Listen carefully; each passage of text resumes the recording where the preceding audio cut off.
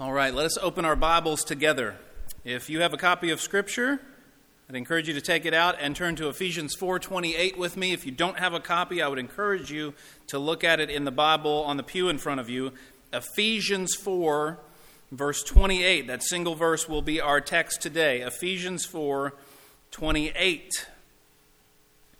Today we are talking about the sin of stealing and the purpose of honest work. Now, we as a culture are kind of fascinated with stealing.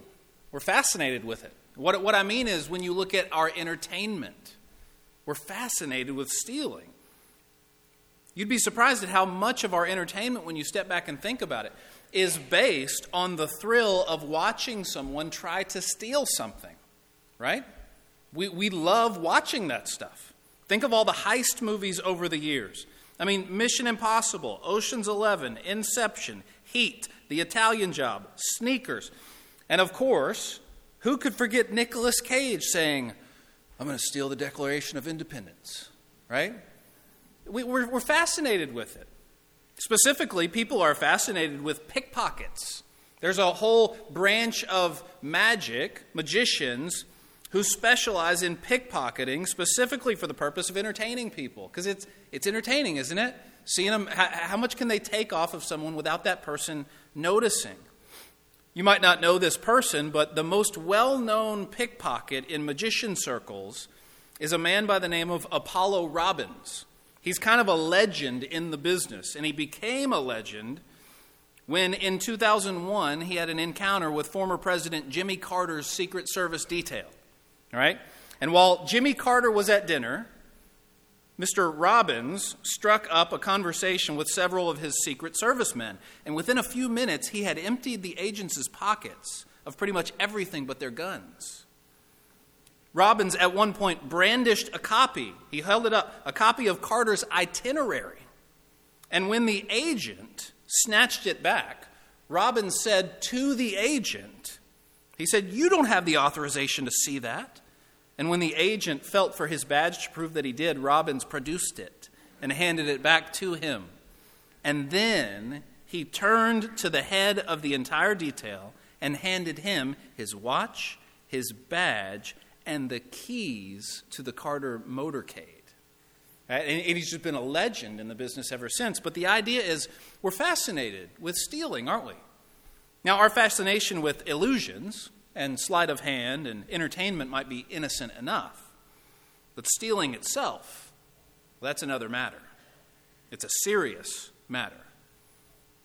And it's the part of the practical outworkings that we find in this section of what it actually means to put off the old self and to put on the new self. Remember, a few weeks ago, we looked at verses 22 and 24 of Ephesians 4. 22 says, put off your old self. And in 24, Paul says, and put on the new self. And we've talked about how in verses 25 through 32, Paul's going over some practical ways to actually do that. What does it really look like to put off the old self and to put on our new selves in Christ? Because when we commit our lives to following Jesus, there are concrete ways in which we must change. We must renounce sin and begin to walk in righteousness. And one of those ways comes in verse 28 right here today. So verse 28, a single verse is our text today. This is the word of the Lord through the Apostle Paul. Let's read it. It says, "Let the thief no longer steal, but rather let him labor, doing honest work with his own hands, so that he may have something to share with anyone in need." Now, I get lucky again this week because our verse divides itself very neatly into three distinct parts, and so we're going to cover those in turn. The first comes right at the beginning where it says, "Let the thief no longer steal." Do not steal is the first part of our text today. Now, in Ephesus, in the cultural context to which Paul is writing, he's writing Ephesians. It's a letter to the Christians in Ephesus. In Ephesus, there were likely a number of people who became believers in Christ who were converted out of a much, much different lifestyle. And this might be hard for some of us to relate to. Some of us who may have been raised in church our entire lives, like me. I've been raised in church my entire life. So this might be hard for some of us to relate to. They got converted out of a much, much different lifestyle. Paul is writing to many Gentiles who were first-generation Christians. Think about that. In their families. Very first-generation Christians. And not just Christians, but first-generation people trying to follow God at all.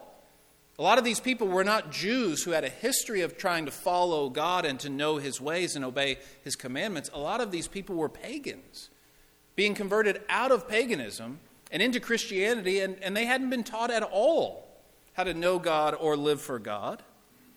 And so Paul is helping them to understand, when you came to Christ, you left that life of sin behind you. Some of them were quite literally thieves. Quite literally. They left that life to come to Christ. And Paul is saying, you've got to leave it. You've got to turn your back on it. Becoming a Christian means renouncing those sinful ways. It means putting off your old self and putting on the new self. You are a new creation in Christ. So, act like it. We see that thread all throughout Paul's letters in the New Testament. This is who you are in Christ, so live like it. Right? This is who you are objectively. God has made you new. God has forgiven you. God has set you free from sin. So you've got to learn to live like it. But this is a verse for all of us today. It's a verse for all of us today. This is God's word to every single one of us today. You might be sitting here thinking, well, yeah, stealing is wrong. And so thieves need to repent and change. Of course they do. But beware of that tendency inside of all of us to be that Pharisee who, when he prayed, looked up confidently to God and said, God, I thank you that I am not like other men. There's a tendency inside of each one of us, right, to be that guy. There's a tendency inside of each one of us to hear a sermon and to think, I know somebody who needs to hear this today. I wish they were here, right? We are like that. We tend to hear God's word and to hear a sermon on God's word and to apply it to everything and everyone but ourselves. But today, God is calling us to do the exact opposite. Forget about everyone else. That's between them and the Lord. How does this hit your heart? How does this cause you to be convicted? How do you need to repent and turn to the Lord? This is a verse for every single one of us today. You might be very familiar with this idea. It's the 8th of the 10 Commandments, by the way. Do not steal. You shall not steal. But there's much more to the commandment, do not steal, than being a stereotypical thief. This verse is for all of us today. Stealing includes things like tax fraud, welfare fraud, lying on a government form or a government report so that you can receive more money or have to pay less money. Stealing includes things like laziness at work, seeking to get paid for more than what you actually did. Young people especially, hear me on this. Young people, we need to know, we need to remember and understand, when you get a job, you are entering into an agreement with an employer to be paid for work done. And so to slack off while you're on the job and to try to get paid for doing nothing is a form of stealing from that employer, from that company. They pay us for the work, not to just hang around and do whatever we want. Stealing includes things like overcharging customers. You've got a business, you offer a service. Do you overcharge your customers more than what you know the job is actually worth? You can think of perhaps a mechanic overcharging a single mom because that single mom doesn't know anything about cars, and you can get away with it, right? How many areas of life and business can we get away with overcharging a customer because they really don't know how much it's really worth? Stealing would include things like embezzlement of money at your work. A little bit here, a little bit there for my own pockets. Or using company funds for personal purchases. Stealing would include things like obtaining money or credit under false pretenses. stretching the truth so you can obtain more credit, more money, more purchasing power. Stealing would also include things like plagiarism, stealing someone else's idea and pawning it off as your own, or stealing intellectual property. All of these would be considered stealing, and we could probably go on and list more. I would give you one more from God's word, though. Listen to God's own words from Malachi chapter 3, verse 8. God says, "Will man rob God? Yet you are robbing me. But you say, how have we robbed you? In your tithes and contributions." That's the Lord speaking to his people there. And so stealing involves much more than just what we might think of as stereotypical theft. Do not steal. Let the thief no longer steal. This is a word for all of us today. But what we've got to do when we hear something like this from God's word is we've got to go deeper than just the level of our actions. We've got to go deeper. What's the heart issue here? Why do we have a desire to steal? Why do we have a desire to take what is not ours? Why do we have a desire for more than what we have? What's going on in our hearts? What sinful issue do I need to address down deep so that I don't want to do these things? And at the heart level, this is greed coming out. Covetousness. A lack of contentment with what God has provided, or a lack of trust in God to provide. God has given us everything we need, brothers and sisters. God has given us everything we need. Listen to Hebrews 13, verse 5, which says, "Keep your life free from the love of money and be content with what you have, for he has said, I will never leave you nor forsake you." That's such a powerful verse because of the connection that the author of Hebrews makes between keeping our life free from the love of money, being content with what we have, and the promise that God has made. I will never leave you nor forsake you. Where do we get the freedom to be content with what we have, even if it's not very much? Where do we get the freedom to not love money? It comes from God's promise that God will be with us and he will never leave us. He will never forsake us. He will always provide. And so I don't have to love that stuff. I don't have to chase that stuff. God's giving me everything that I need. Listen to 1 Timothy 6:8. A little bit more practical, but the same idea. Paul says, "But if we have food and clothing, with these we will be content." Many of us today, especially in this part of the world, we need to learn to be content with much less. We need to learn to be content in our hearts with a much simpler lifestyle. Paul says, you want to be like Paul? You want to be righteous and godly like Paul? Paul says, if I've got food and clothing, I'm content with that. Right? The Lord gives me everything I need. Food and clothing, that's enough. My needs are met. What more shall I want? And so, do not steal. Let the thief no longer steal, but notice the second part of our verse today. Let the thief no longer steal, but rather let him labor doing honest work with his own hands. Let him labor doing honest work with his own hands. Do honest work, brothers and sisters. God wants us to do honest work. The thief does not want to do an honest day's work for an honest day's pay. I can get it by easier means. I don't have to work for this money. I can steal it. I don't have to work for these things. I can steal them.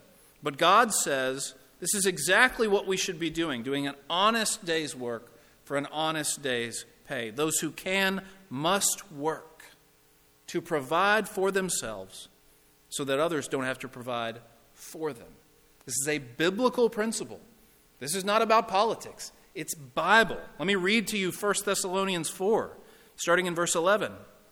It says, we should aspire to live quietly and to mind your own affairs and to work with your hands as we instructed you, so that you may walk properly before outsiders and be dependent on no one. Right there, Paul is telling us, if we live a life where we are dependent on others to provide for us when we could be providing for ourselves, we will not be walking properly before outsiders. We will be giving the faith a bad name. Would be giving the gospel a bad name among the community at large. Or listen to God's words from 2 Thessalonians chapter 3, starting in verse 10. Paul says, "For even when we were with you, we would give you this command. If anyone is not willing to work, let him not eat. For we hear that some among you walk in idleness, not busy at work, but busy bodies. Now such persons we command and encourage in the Lord Jesus Christ to do their work quietly and to earn their own living." Now, listen closely. So many of us in here right now are having that Pharisee attitude come up and saying, yeah, the world needs to hear that message. I know where we live. I know what the atmosphere is in a place like Columbia, Kentucky. When we hear that stuff, we say, yeah, there's a lot of other people who need to hear this stuff. Remember, fight against that. Fight against that tendency to be Pharisaical, to be a Pharisee and to think everyone else needs to hear this. Thank God, thank you, God, I am not like other men. Right? No, this is us and the Lord right now. This is between us and the Lord. How is this affecting my heart? How do I need to repent? How do I need to turn to the Lord in this area? And so, do honest work. Perhaps in our modern day, we might say things like, let the employee no longer be lazy at work, even when no one is watching, so that he might earn his paycheck honestly. Or, let the able-bodied man or woman no longer mooch off the government, but go get a job to earn their own living and not receive it from the hard work of others. Or, let the service provider no longer overcharge his customers who don't know any better, but rather give them an honest bill for an honest amount of work done. Or, let the office worker no longer make over-exaggerated reports to their boss, but rather be forthright about their productivity. Why? Because the Lord sees everything. The Lord sees everything. When we think of stealing, we might think of stereotypical theft, but remember, it includes all of those other things that sometimes we call white-collar crime, right? Still stealing. And the idea is, if I can get away with it, if nobody catches me, what's the problem? No harm done. Some people will even say, especially if I'm stealing from the government, right? No harm done if I can get away with it. The Lord sees everything.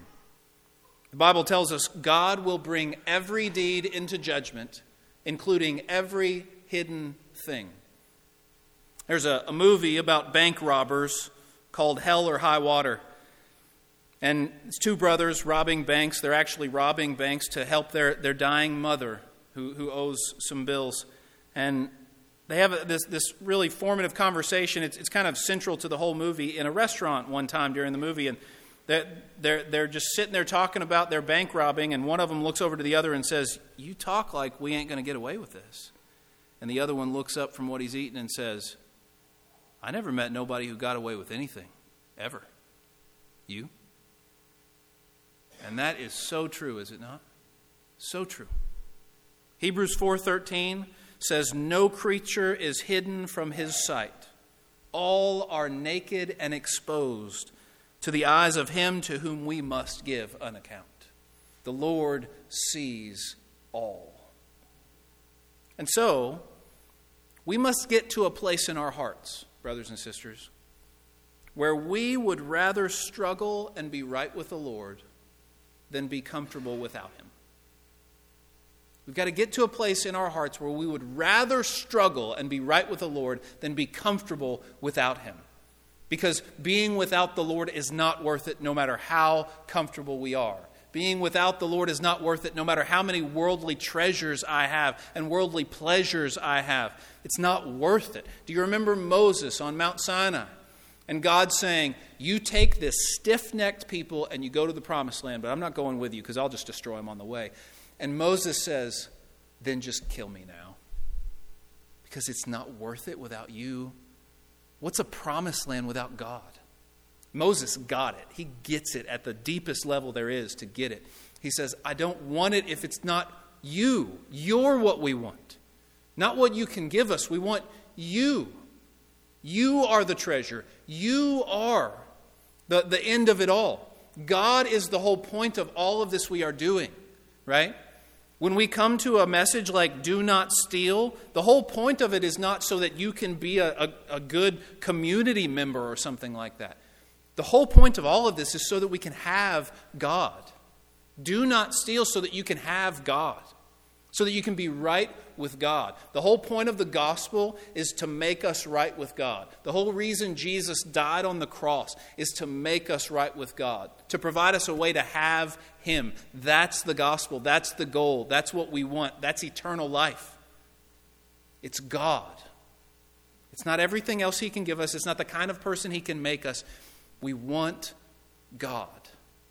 And if we don't have Him, it's not worth it. So, are we at a place in our hearts, or do we want to get to a place in our hearts where we would rather struggle and be right with the Lord than live in comfort without Him? It's God that we want, not comfort. Now, let's look at the final little section of our verse here.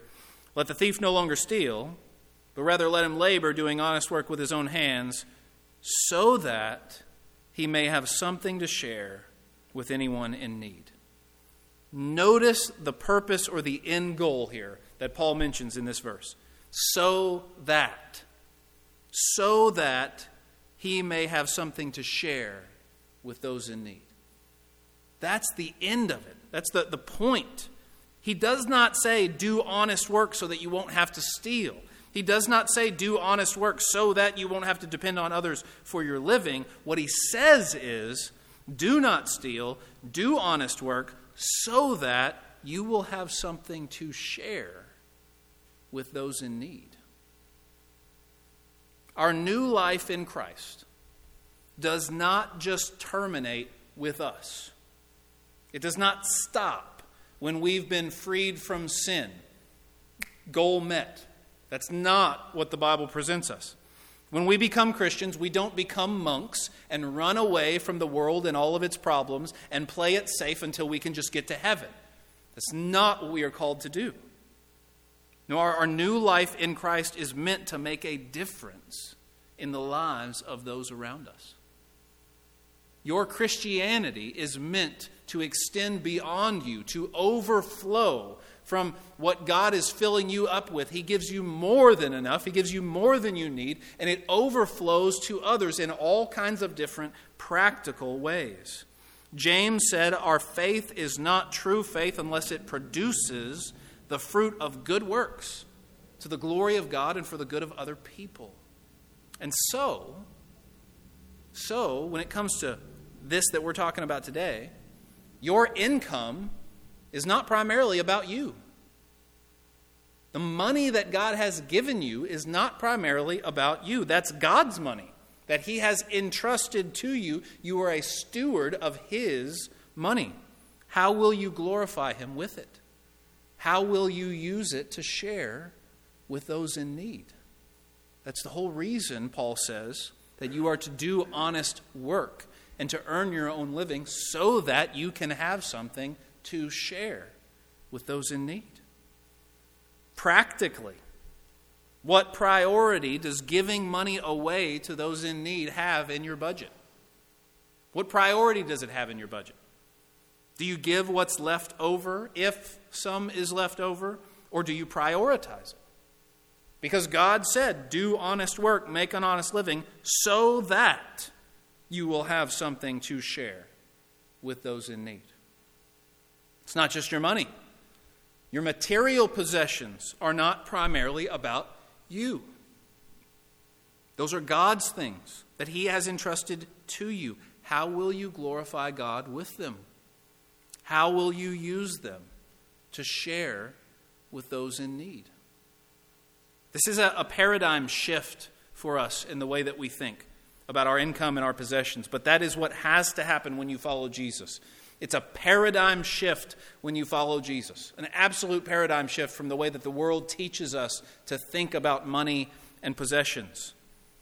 When you come to Christ, you put off the old self, the old way of living, the way that everybody else lives. You put it off.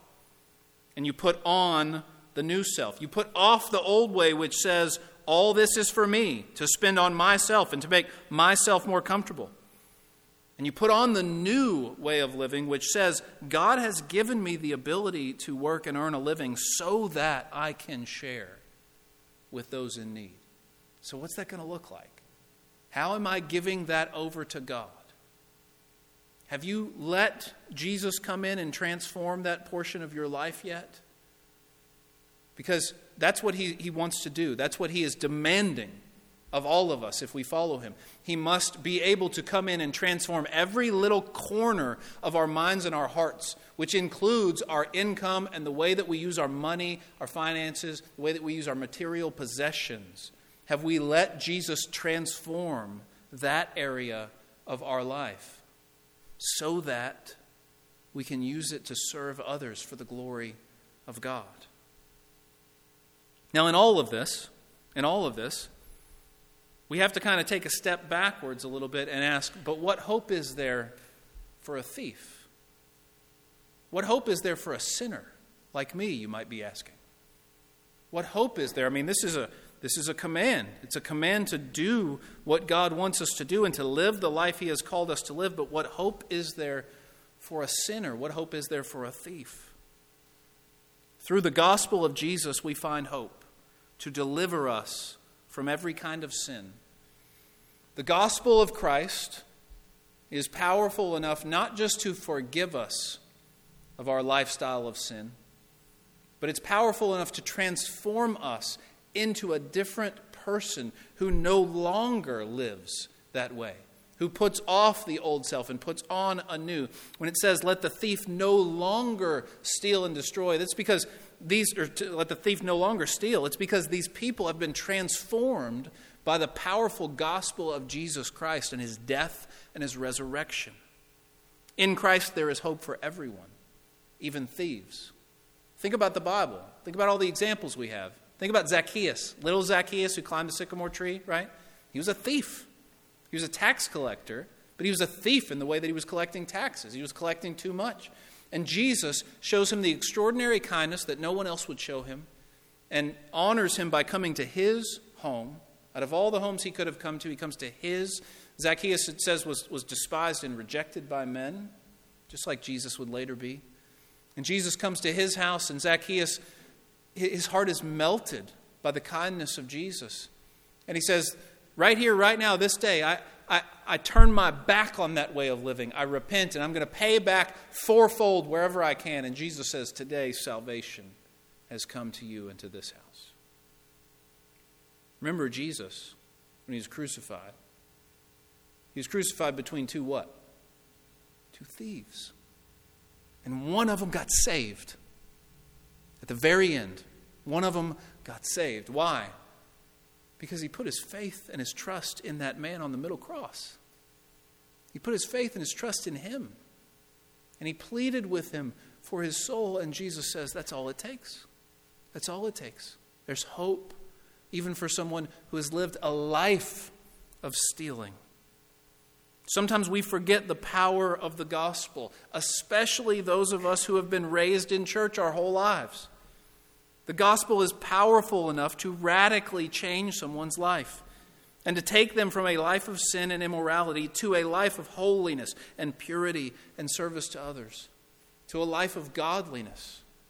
The gospel is that powerful enough, not just to forgive us our sins, but the power through the Holy Spirit coming inside of us, the power of a new heart to kill sin and to change and to repent and to turn away from it and to live a new life. The gospel is so powerful it can give anyone with any kind of history a new start, a new beginning. Any of you guys ever seen or read the book Les Miserables? You ever seen that movie or read that book? It starts off with one of the most powerful displays of the gospel you'll ever see. So the main character's name is Jean Valjean. I don't know why they made his first and last name sound almost alike. It's weird. But if I was writing, I wouldn't do that. But I'm not a writer of fiction, so I guess I don't know. But Jean Valjean, that's his name. And he gets out of, right at the beginning of the story, he gets out of prison, out of labor prison really. For about 19 years he's been doing hard forced labor because he was caught in a life of crime, a life of theft, among other things. 19 years of it, and he gets out, and his welcome into the world is not very pretty. He's turned away by everyone, shunned by everyone, places to stay won't even let him stay there, motels and things like that. He even gets bitten by a dog. It's the horrible first 24 hours of getting out of prison. And you can imagine his attitude and his thought process. And then he finds an old, kindly bishop, a man of God, who takes him into his home and feeds him dinner and speaks to him with dignity and respect and compassion in a way that he's never been spoken to before. And you can tell it confuses him at first. And then after they talk for a little while after dinner, they go to bed. And how does Valjean repay the bishop for his kindness? Well, he takes his silverware and steals it and runs off in the middle of the night. Next morning, there comes a knock at the bishop's door, and it's the police. And they have the criminal in hand with the bag of silverware. And they say, "Sir, this man told us." And the bishop interrupts and says, Yes. He told you that I gave him my silverware." And then he looks at Valjean and he says, "And friend, you forgot the candlesticks. The silver candlesticks, you forgot. Why didn't you take them? Hold on just a second." He leaves them standing at the door, goes and gets a bunch of silver candlesticks and brings them back. "Here, take these too. Like, you got to take everything I give to you. Why wouldn't you take these?" And the police are so confused, and they just walk away. They have no idea what to do. How can you press charges? But Valjean is standing there, and his mouth is gaping open, and tears start coming down his face. And the bishop looks him in the eye and says, "My brother, you no longer belong to evil, but to good. It is your soul that I buy from you, and I give it to God." And it transforms his life. It just absolutely transforms his life, that act of undeserved grace and kindness. And so for the thief, for the sexually immoral, for the angry person, for the person who has struggled with all manner of sin, there is hope at the cross. There is the offer of a fresh start, a new life, a new heart, and a new power. You can be cleansed of your sin and be given power to walk in a life defeating sin and depending on the power of Jesus. And you can have salvation and eternal life, and you can have it today. That offer is for all who would come to Jesus in faith and humility and repentance. Right now we're going to spend just a few minutes, as we do each week, in silent prayer. When we hear from God's word, it's just, we feel like we need to respond to God, each of us individually, in the ways that He has spoken to our hearts, in the ways that He has convicted our hearts, in the ways that it has pierced our hearts. And so we're going to spend just a few moments in prayer right now, silent prayer, and this is a time for you to go to God and to respond to whatever He has laid on your heart through His word. After a few moments of praying in silent, responding individually, we'll come back. We'll have an invitation time where anyone who needs to respond to God's word publicly can do so. But right now, let's pray.